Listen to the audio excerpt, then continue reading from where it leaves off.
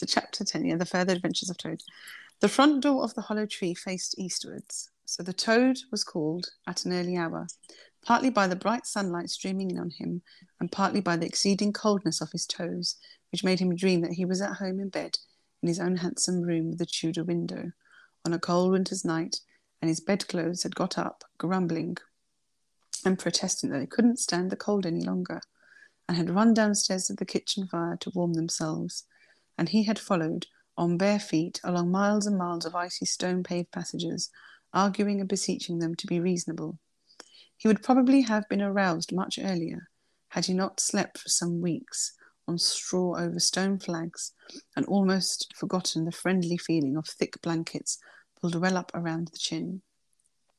Sitting up, he rubbed his eyes first and his complaining toes next, wondered for a moment where he was, looking around for familiar stone wall and a little barred window, then with a leap of a heart remembered everything, his escape, his fight, his pursuit, remembered first and the best thing of all that he was free. Free, the word and the thought alone were worth 50 blankets. He was warm from end to end as he thought of the jolly world outside, waiting eagerly for him to make his triumphal entrance, ready to serve him and play up to him, anxious to help him and keep him company, as it always had been in the old days, before misfortune fell upon him. He shook himself and combed the dry leaves out of his hair with his fingers,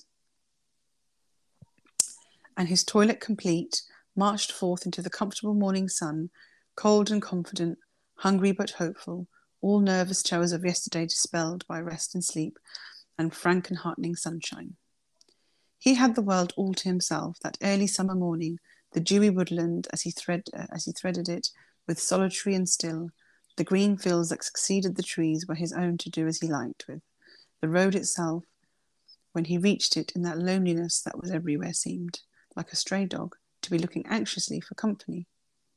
The Toad, however, was looking for something that could talk and tell him clearly which way he ought to go.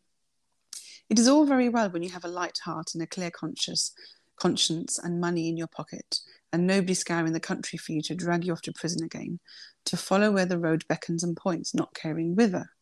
The practical Toad cared very much indeed, and he could have kicked the road for its helpless silence when every minute was of importance to him. The reserved rustic road was presently joined by a shy little brother, in the shape of a canal, which took its hand and ambled along by its side in perfect confidence, but with the same tongue-tied, uncommunicative attitude towards strangers. Bother them, said Toad to himself.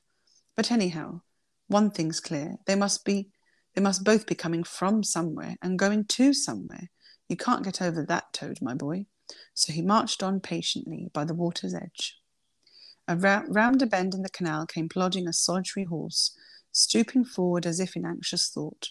The rope traces attached to his collar stretched a long line, taut but dipping with its stride, the further part of it dripping pearly drops.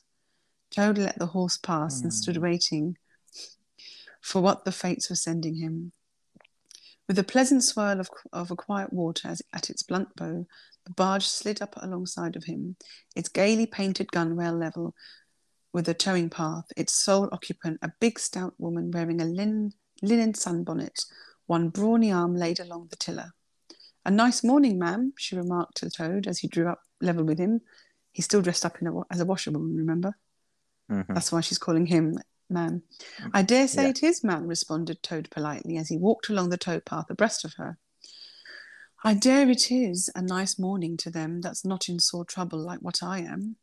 Here's my married daughter. She sends off to me post-haste to come to her at once. So off I comes, not knowing what may be happening or going to happen, but fearing the worst, as you will understand, ma'am, if you're a mother too. And I've left my business to look after itself. I'm in the washing and laundering line, you must know, ma'am, and I've left my young children to look after themselves. A more mischievous and troublesome set of young imps doesn't exist, ma'am, and I've lost all my money and lost my way. And as for what may be happening to my married daughter, why, I don't like to think of it, ma'am." "Where might your married daughter be living, ma'am?" asked the bargewoman. "She lives near the river, ma'am," replied Toad. close to a fine house called Toad Hall. That's perhaps whereabouts in these parts. Perhaps you may have heard of it. Toad Hall? Why, I'm going that way myself, replied the barge woman. This canal joins the river some miles further on, a little above Toad Hall, and then it's an easy walk. You come along in the barge with me, and I'll give you a lift. She steered the barge close to the bank, and Toad, with many humble and grateful acknowledgments, stepped lightly on board and sat down with great satisfaction. Toad's luck again, thought he. I always come out on top. So you're in the washing business, ma'am, said the barge woman politely, as they glided along. And a very good business you've got too, I dare say, if I'm not making too free in a saying so. Finest business in the whole country, said Toad airily. All the gentry come to me, wouldn't go to anyone else if they were paid. They know me so well. You see, I understand my work thoroughly and attend to it all myself. Washing, ironing, clear starching, making up gents' fine shirts for evening wear. Everything's done under my own eye. But surely you don't do all that work yourself, ma'am, asked the barge woman respectfully. Oh, I have girls, said Toad lightly. 20 girls or thereabouts, always at work. But you know what girls are, ma'am. Nasty little hussies. That's what I call them. So do I too, said the barge woman with great heartiness. But I dare say you set yours to rights, the idle trollops. And are you very fond of washing? I love it, said Toad. I simply dote on it. Never so happy as when I've got both arms in the wash tub. But then it comes so easy to me. No trouble at all. A real pleasure, I assure you, ma'am. What a bit of luck of meeting you, observed the barge woman thoughtfully. A regular piece of good fortune for both of us. Why, what do you mean? Asked Toad nervously. Oh, look at me now, replied the barge woman. I like washing too, just the same as you do, and for that matter, whether I like it or not, I have got to do it all on my own, naturally moving about as I do. Now my husband, he's such a fellow for shirking his work and leaving the barge to me that never a moment do I get for seeing for my own affairs. By rights, he ought to be here now, either steering or attending to the horse, though luckily the horse has sense enough to attend to itself. Instead of which, he's gone off with the dog to see if they can't pick up a rabbit for dinner somewhere. So he'll catch me up at the next lock. Well, that's as may be. I don't trust him. Once he gets off with that dog, who's worse than he is? But meantime, how am I to get on with my washing? Oh, never mind about the washing, said Toad, not liking the subject. Try and fix your mind on that rabbit. A nice, fat, young rabbit. I'll be bound. Got any onions? I can't fix my mind on anything but my washing, said the barge woman. And I wonder, you be talking of rabbits with such a joyful prospect before you. There's a heap of things of mine that you'll find in a corner of the cabin. If you'll just take one or two of the most necessary sort, I won't venture to describe them to a lady like you, but you'll recognise them at a glance, and put them through the wash tub as we go along. Why, it would be a pleasure to you, as you rightly say, and a real help to me. You'll find a tub handy, and soap, and a kettle on the stove, and a bucket to haul up water from the canal with. Then, as I shall know you're enjoying yourself, instead of here idle, looking at the scenery and yawning your head off. Here, you let me steer, said Toad, now thoroughly frightened, and then you can get on with your washing your own way. I might spoil your things, or don't do them as you like. I'm more used to gentlemen's things myself. It's my special line. Let you steer, replied the bargewoman, laughing. It takes some practice to steer a barge properly. Besides, it's dull work, and I want you to be happy. No, you shall do the washing you are so fond of, and I'll stick to steering, that I understand. Don't try and deprive me of the pleasure of giving you a treat. Toad was fairly cornered. He looked for escape this way and that, saw that he was too far from the bank for a lying leap, and sullenly resigned himself to his fate. If it comes to that, he thought in desperation, I suppose any fool can wash. He fetched a tub, soap, and other necessaries from the cabin, selected a few garments at random, tried to recollect what had been seen in casual glances through laundry windows, and set to. A long hour passed, and every minute of it Toad was getting crosser and crosser. Nothing that he could do to these things seemed to please them or to do them good. He tried coaxing, he tried slapping, he tried punching. They smiled back at him out of the tub, unconverted, happy in their original sin. Once or twice he looked nervously over his shoulder at the bargewoman, but she appeared to be gazing out in front of her, absorbed in her staring. His back ached badly, and he noticed with dismay how his paws were beginning to get all crinkly. Now Toad was very proud of his paws. He muttered under his breath words that should never pass the lips of either washerwoman or Toads, and lost the soap for the 15th time. A burst of laughter made him straighten himself and look around. The bargewoman was leaning back and laughing unrestrainedly till the tears ran down her cheeks. "I've been watching you all the time," she gasped. "I thought you must be a humbug all along, from the conceited way you talked. Pretty washerwoman you are. Never washed so much as a dishclout in your life, I'll lay." Toad's temper, which had been simmering viciously for some time, now fairly boiled over, and he lost all control of himself. "You common, low, fat bargewoman," he shouted. "Don't you dare talk to your betters like that. Washerwoman, indeed. I would have you know that I am a Toad, a very well-respected, distinguished Toad. I may be under a bit of a cloud at present, but I will not be laughed at by a bargewoman." The woman moved nearer to him and peered under his bonnet keenly and closely. "Why, so you are," she cried. "Well, I never. A horrid, nasty, crawly Toad, and in my nice clean barge too. Now that is a thing I will not have." She relinquished the tiller for a moment. One big mottled arm shot out and caught Toad by the foreleg, while the other gripped him fast by the hind leg. Then the world turned suddenly upside down. The barge seemed to flit lightly across the sky. The wind whistled in his ears, and the Toad found himself flying through the air, revolving rapidly as he went. The water, when he eventually reached it, with a loud splash, proved quite cold enough for his taste, though its chill was not sufficient to quell his proud spirit or slake the heat of his furious temper. He rose to the surface spluttering, and when he had wiped the duckweed out of his eyes, the first thing he saw was the fat bargewoman looking at him over the stern of the retreating barge and laughing. And he vowed, as he coughed and choked, to be even with her.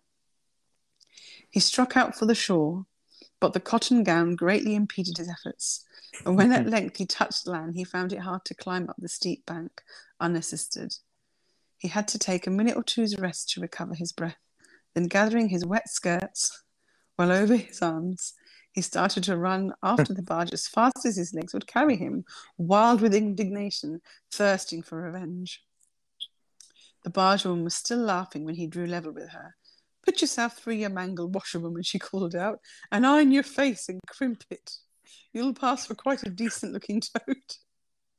Toad never paused to reply. Solid revenge was what he wanted, not cheap, windy verbal triumphs, though he had a thing or two in his mind that he would have liked to say. He saw what he wanted ahead of him. Running swiftly, he overtook the horse, unfastened the tow rope, and cast off, jumped lightly on the horse's back, and urged it to gallop by kicking it vigorously in the sides. He steered for the open country, abandoning the towpath and swinging his steed down a rutty lane. Once he looked back and saw that the barge had run aground on the other side of the canal, and the bargewoman was gesticulating wildly and shouting, "Stop, stop, stop. I've heard that song before," said Toad, laughing, as he continued to spur his steed onwards in its wild career. The barge horse was not capable of any very sustained effort, and its gallop soon subsided into a trot, and its trot into an easy walk. But Toad was quite contented with this, knowing that he, at any rate, was moving, and that the barge was not. He had quite recovered his temper, now that he had done something he thought really clever, and that he was satisfied to jog along quietly in the sun, steering his horse along byways and bridle paths, and trying to forget how very long it had been since he had had a square meal, till the canal had been left very far behind him.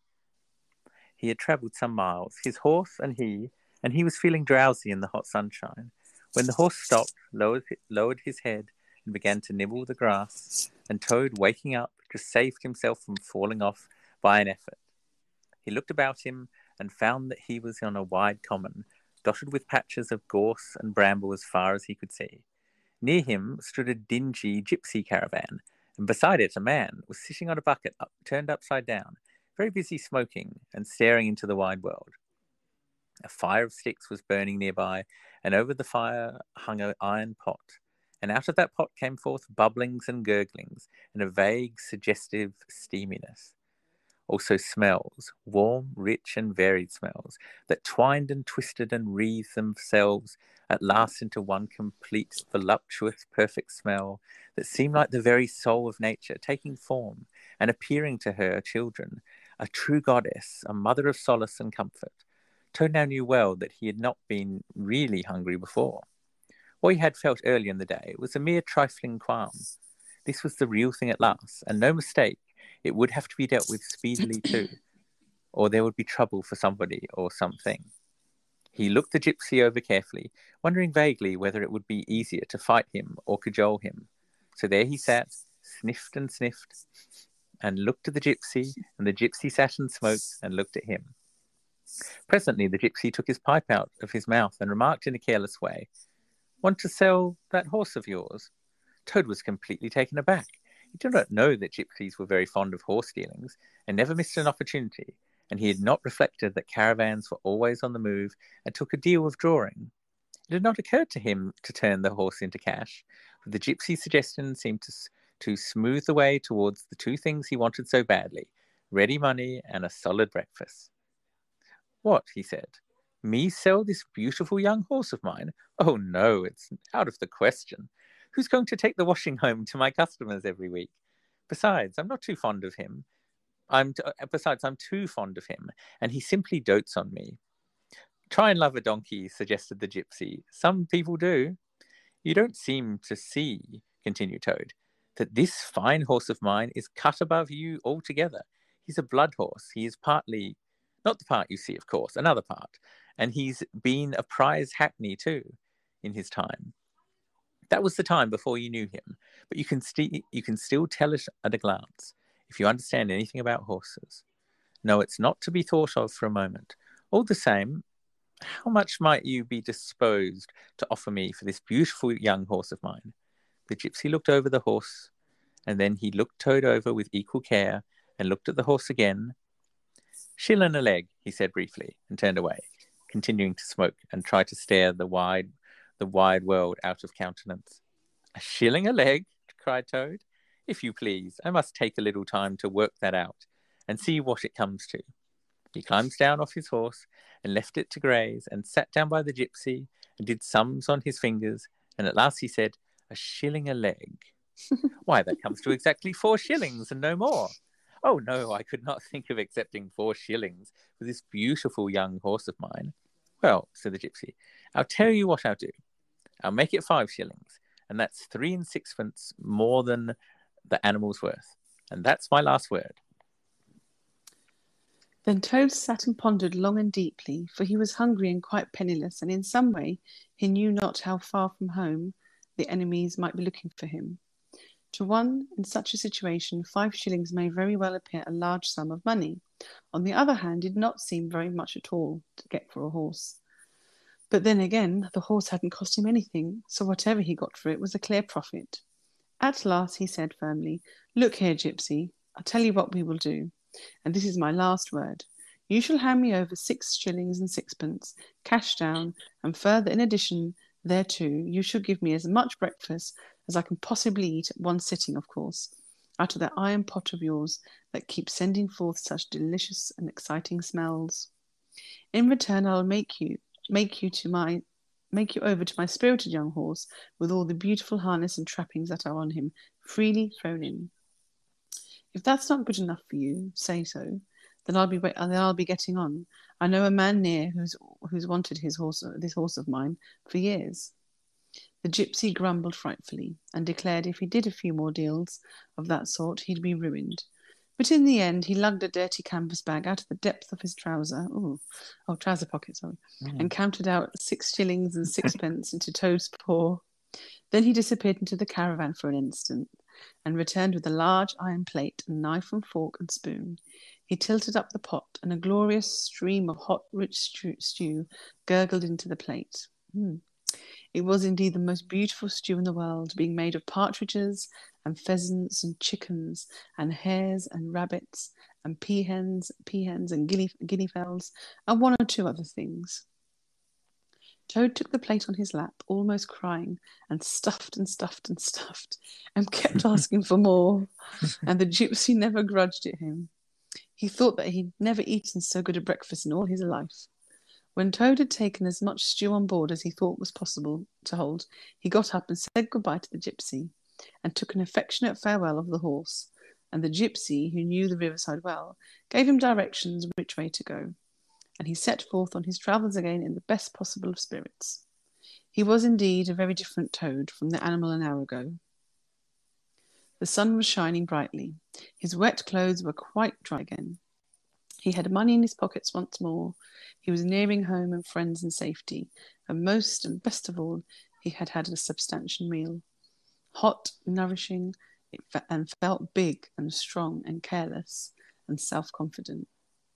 As he tramped along gaily, he thought of his adventures and escapes, and how when things seemed their worst, he had always managed to find a way out, and his pride and conceit began to swell within him. Ho, ho, he said to himself as he marched along with his chin in the air. What a clever Toad I am. There is surely no animal equal to me for cleverness in the whole world. My enemies shut me up in prison, encircled by sentries, watched night and day by warders. I walk out through them all by sheer ability coupled with courage. They pursue me with engines and policemen and revolvers. I snap my fingers at them and vanish, laughing into space. I am unfortunately thrown into a canal by a woman, fat of body and very evil-minded. What of it?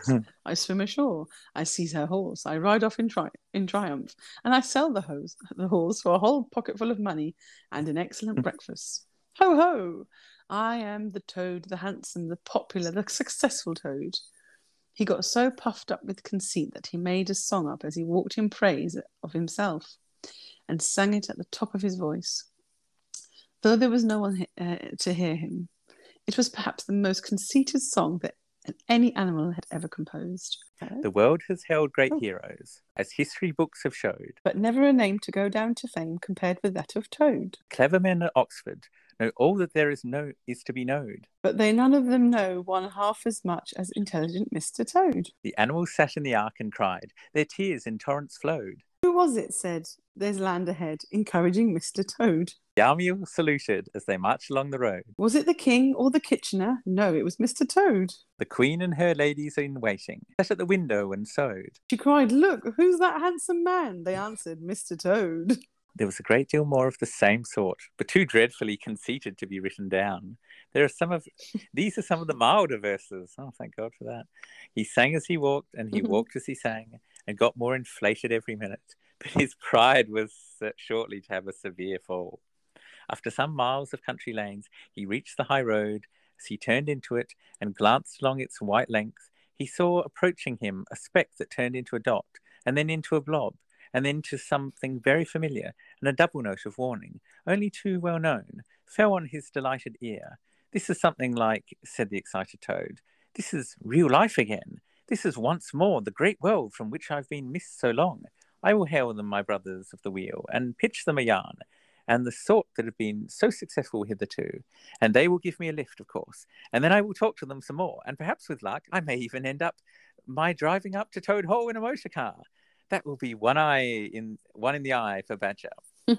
He stepped confidently out into the road to hail the motor car, which came along at an easy pace, slowing down as it neared the lane, when suddenly he became very pale, his heart turned to water, and his knees shook and yielded under him, and he doubled up and collapsed with a sickening pain in his interior. And well he might. The unhappy animal, for the approaching car, was the very one he had stolen out of the yard of the Red Lion Hotel on that fateful day when all his troubles began. And the people in it were the very same people he had sat and watched at luncheon in the coffee room. He sank down in a shabby, miserable heap in the road, murmuring to himself in his despair, "It's all up, it's all over now. Chains and policemen again, prison again, dry bread and water again. Oh, what a fool I have been.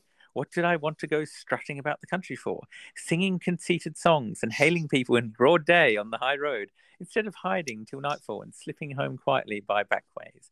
Oh, hapless Toad! Oh, ill-fated animal!" The terrible motor car drew slowly nearer and nearer, till at last he heard it stop just short of him. Two gentlemen got out and walked round the trembling heap of crumpled misery lying in the road, and one of them said, "Oh dear, this is very sad. Here is a poor old thing, a washerwoman apparently, who has fainted in the road." Perhaps she is overcome by the heat, poor creature. Or possibly she's not had any food today. Let's just lift her into the car and take her to the nearest village, where doubtless she has friends. They tenderly lifted Toad into the motor car and propped him up with soft cushions and proceeded on their way. When Toad heard them talk in so kind and a sympathetic way, and knew that he was not recognized, his courage began to revive, and he cautiously opened one eye. Look, look, said one of the gentlemen. She's better already. The fresh air is doing her good. How do you feel now, ma'am?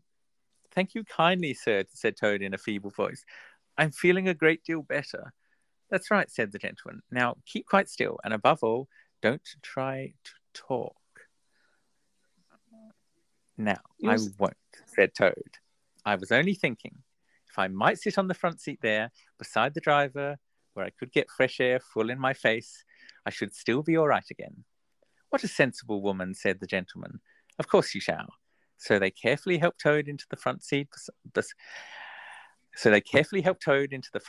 beside the driver, and off they went again. Toad was almost himself again by now. He sat up, looked about him, and tried to beat down the tremors, the yearnings, the old cravings that rose up and beset him and took possession of him entirely. It is fate, he said to himself. Why strive? Why struggle?